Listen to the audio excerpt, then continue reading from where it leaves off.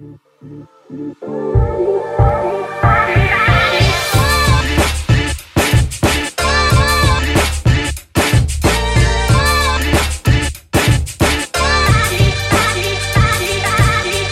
first to me, and that's like charity meetings at home. To home is here at HMH. Right. Yeah, but we as team members need to make sure we're taking care of ourselves. Check it out. It's time to check in with Patria and their guest, Regina Foley. Here are your hosts, Patrice Ventura and Tria Diebert. We are so excited to welcome Regina Foley today to our Check-In with Patria podcast. And Regina and Tria and myself have been working together pretty close to 18 years. Crazy. And we've seen Regina in nursing leadership roles, running hospitals, a few, and in a few different network positions. So we are so excited that you're here today to share some of your best practices. And in particular, I know that we're going to be focusing our podcast today on huddles and having healthy huddles, and also huddles that are focused on the human element.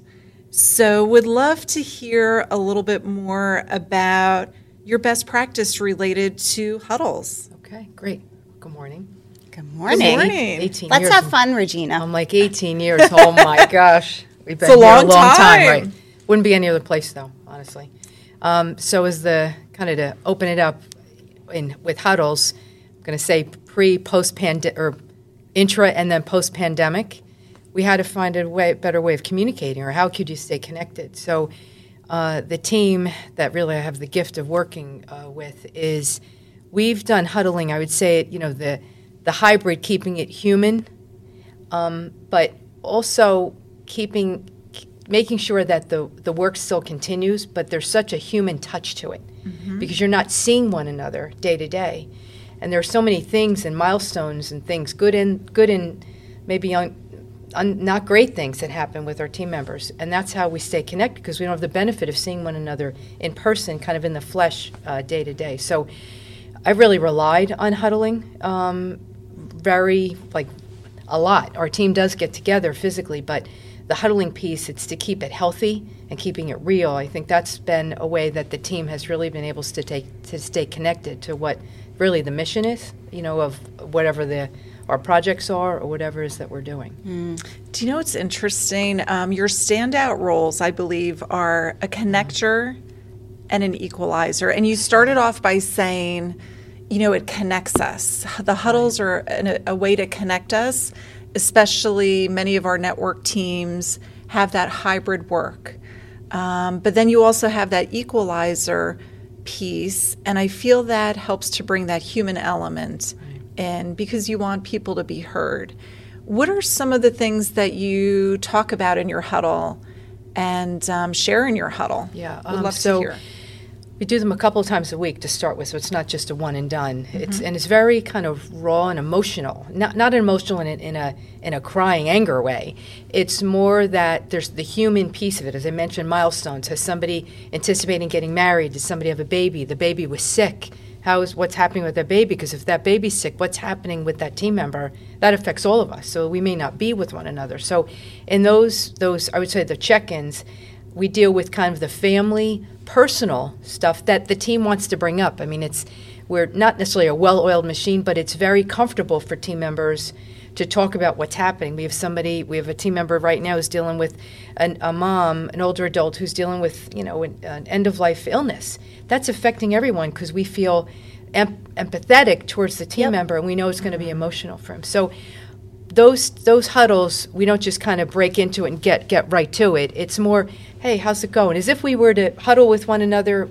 Our team happens to meet at 343 Thornhill, so we're together. When we're together, we would be talking similar to this. Yeah. Hey, what's going on? How's your son doing? How do you do with that? Whatever it is he was doing, last week that we had talked about. So we keep up to date.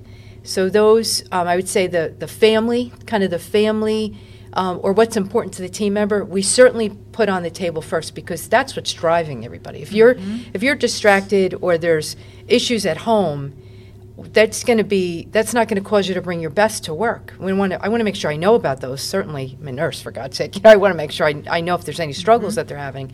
So we deal with those family or important things that are happening with the team members first.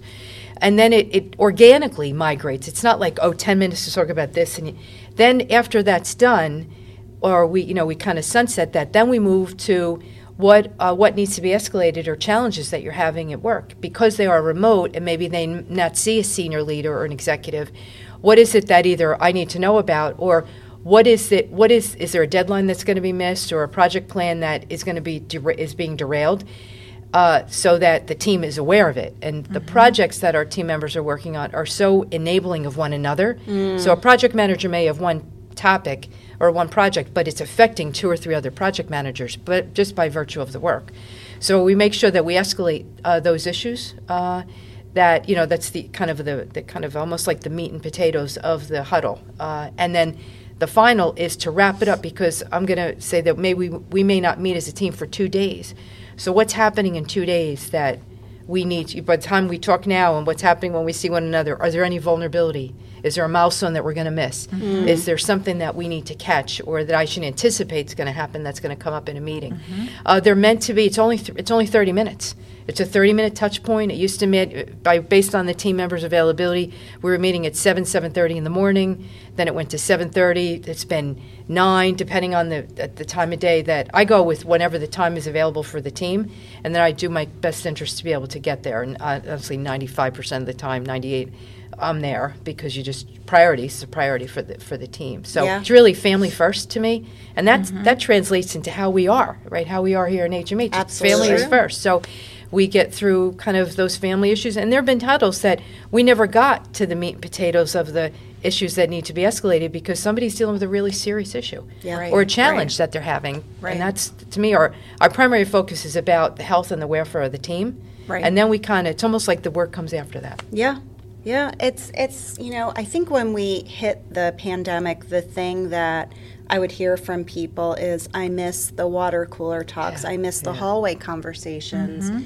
And so, even our team, we start our week off with a personal huddle every Monday morning, and we end our week with celebrating wins. What were your wins this week?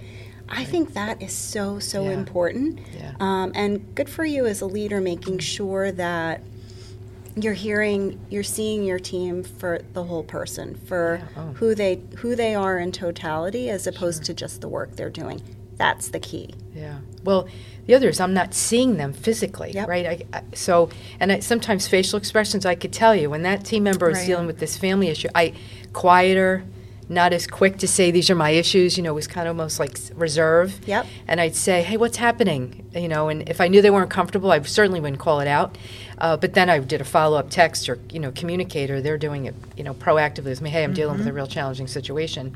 Again, family first to me. And that's like charity meetings at home. To home is here at HMH. Right. Yeah, but we as team members need to make sure we're taking care of ourselves. So that's never, and even in the middle, I would say in the thick of the pandemic, it was about the health of the family, health and who was had family members living with one another, vulnerabilities, vaccinations, et cetera, et cetera. So I felt like it was almost like I would say, okay, this is the PSA for the day, whether it be what we're using for PPE, the importance of it, masking in our hospitals when you're going in for a meeting, vaccines and all the everything associated with vaccines, because I was involved with that. So that I feel like that almost we actually got closer there because they were talking about the family challenges that they were having associated with the pandemic. Right. And I thought us as healthcare leaders, we want to know about it, but can we do anything about it? Right. Yeah. So that was also, I think, another piece that created this really solid team. So if you fast forward 20 years from now and you're thinking back on that time and that leadership experience, what would be the one word or one feeling that you'll remember from that? Certainly pride. That's awesome. Yeah, definitely.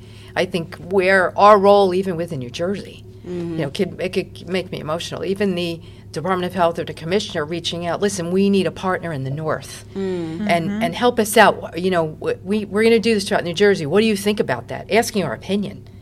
to say, I think it's a great idea. As I say it, I'm like, okay, how are we going to make it happen? Right. But that's what we do for a living, right? We just, Right. we figure it out, and we are solutions, right? There are problems, and then we come up with solutions. So I think the one would be pride in our ability to show up, do the right thing on behalf of our patients and our team members, as well as be a resource for our Department of Health and our Commissioner of Health, looking to us, HMH, to as a reality checker. Yeah, yeah.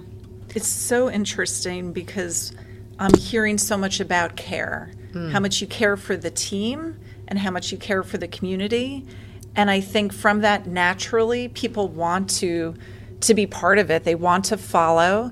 They want to apply teamwork. And from you showing the care that you had for this huge endeavor, you were able to do it so successfully. Right. 7 days a week, long hours.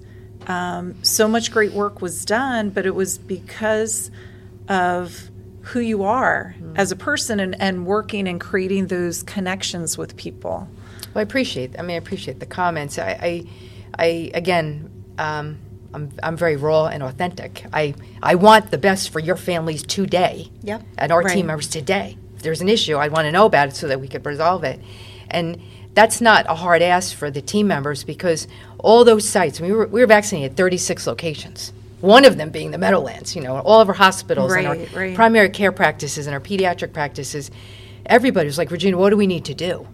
Because it was such, people were really sick. And I look at it as it's a medication of hope, of what we can do to kind of get ourselves out of this thing. And we as our team members do, they just rise to the occasion. And we have amazing leadership.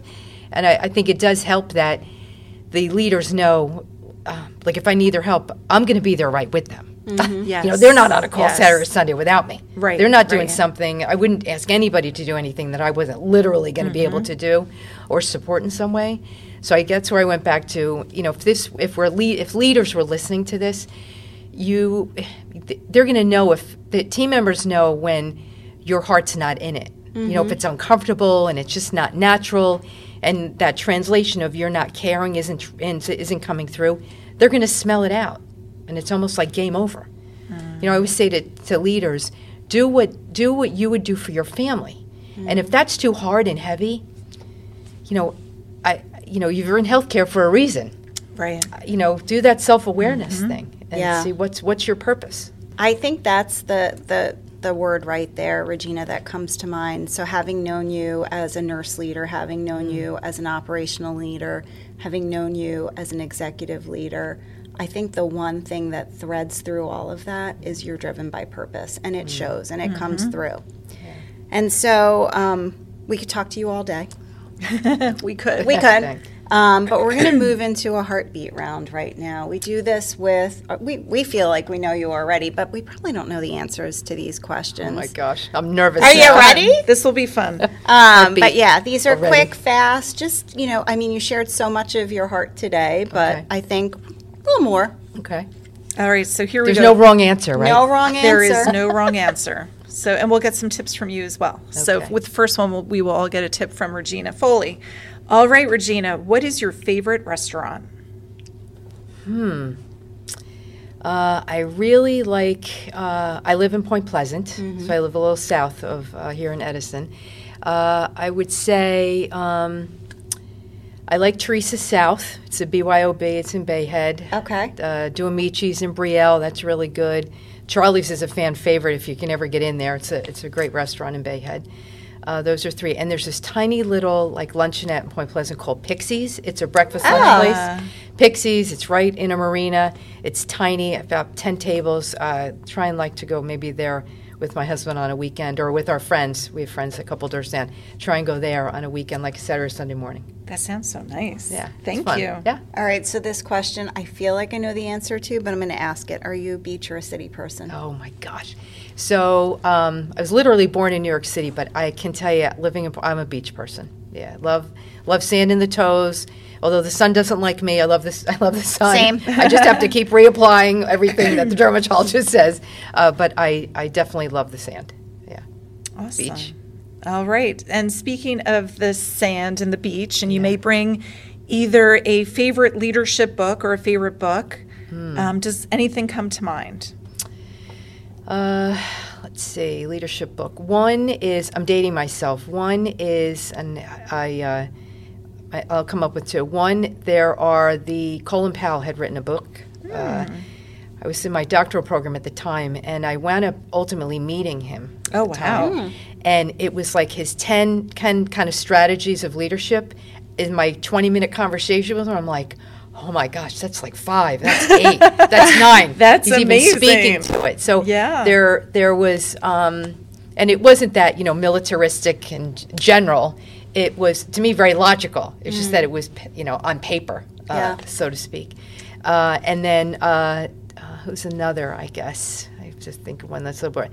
Ruth Bader Ginsburg had written, it was a white paper. And it wasn't necessarily leadership. It was really about doing the right thing.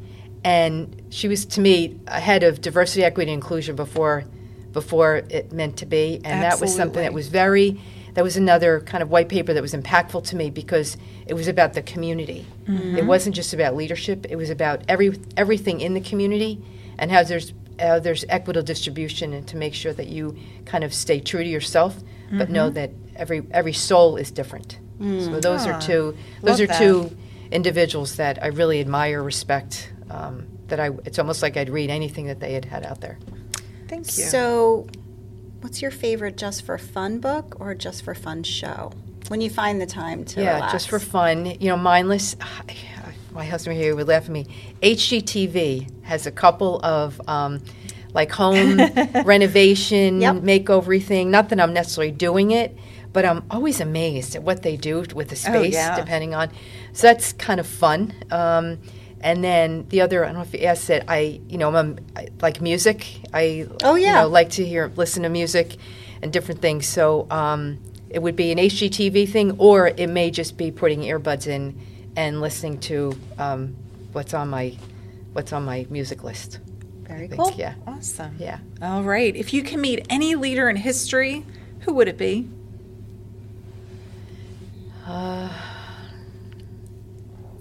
I'll put Ruth Bader on there. Yes. I just find her I was interviewed for something. I'll put Abraham Lincoln on there. I think what he did in the middle of the 18th, or in the middle of the 1800s for civil rights, I think we have a lesson to learn today. That he's somebody I'd like to pick his brain today, based on today, the challenges that we're having in our country. He would be somebody that I definitely would want to listen to get his read on it. Probably those two come to mind. Very good. Thank you. So if you're thinking about the last week or so, who or what filled your cup?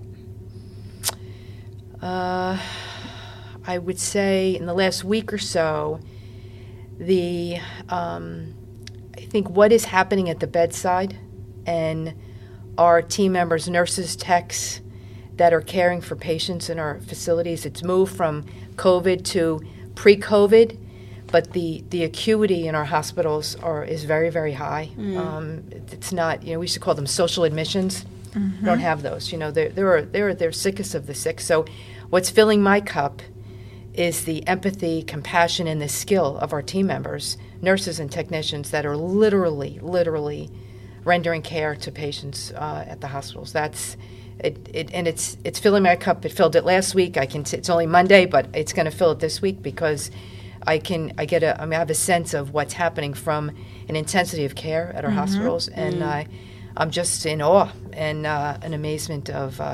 Again, the skill, the talent, and the empathy that our team members have with our patients. That's awesome. It is remarkable. Yeah.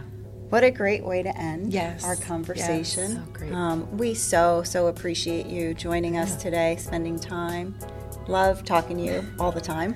Yes, we do. We do. And to be honest, when I think about the last few minutes, and we've known you for a long time, and it's always a pleasure connecting with you and talking with you and seeing where your career has taken you.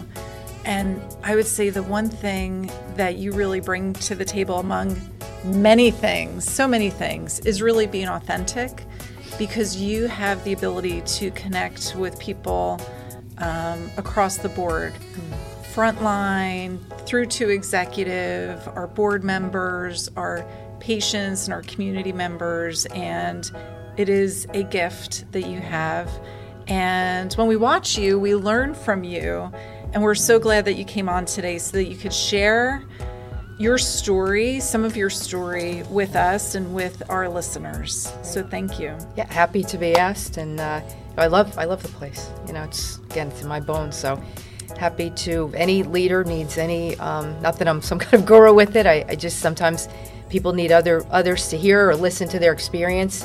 I feel like the world has my cell phone. Feel free to give it to anyone who's listening today, and I'm here to help and just want us to continue to do great things, certainly for our patients here in New Jersey. Thank you, Regina. Thanks for checking in with us. Anytime. Thank you. Yep.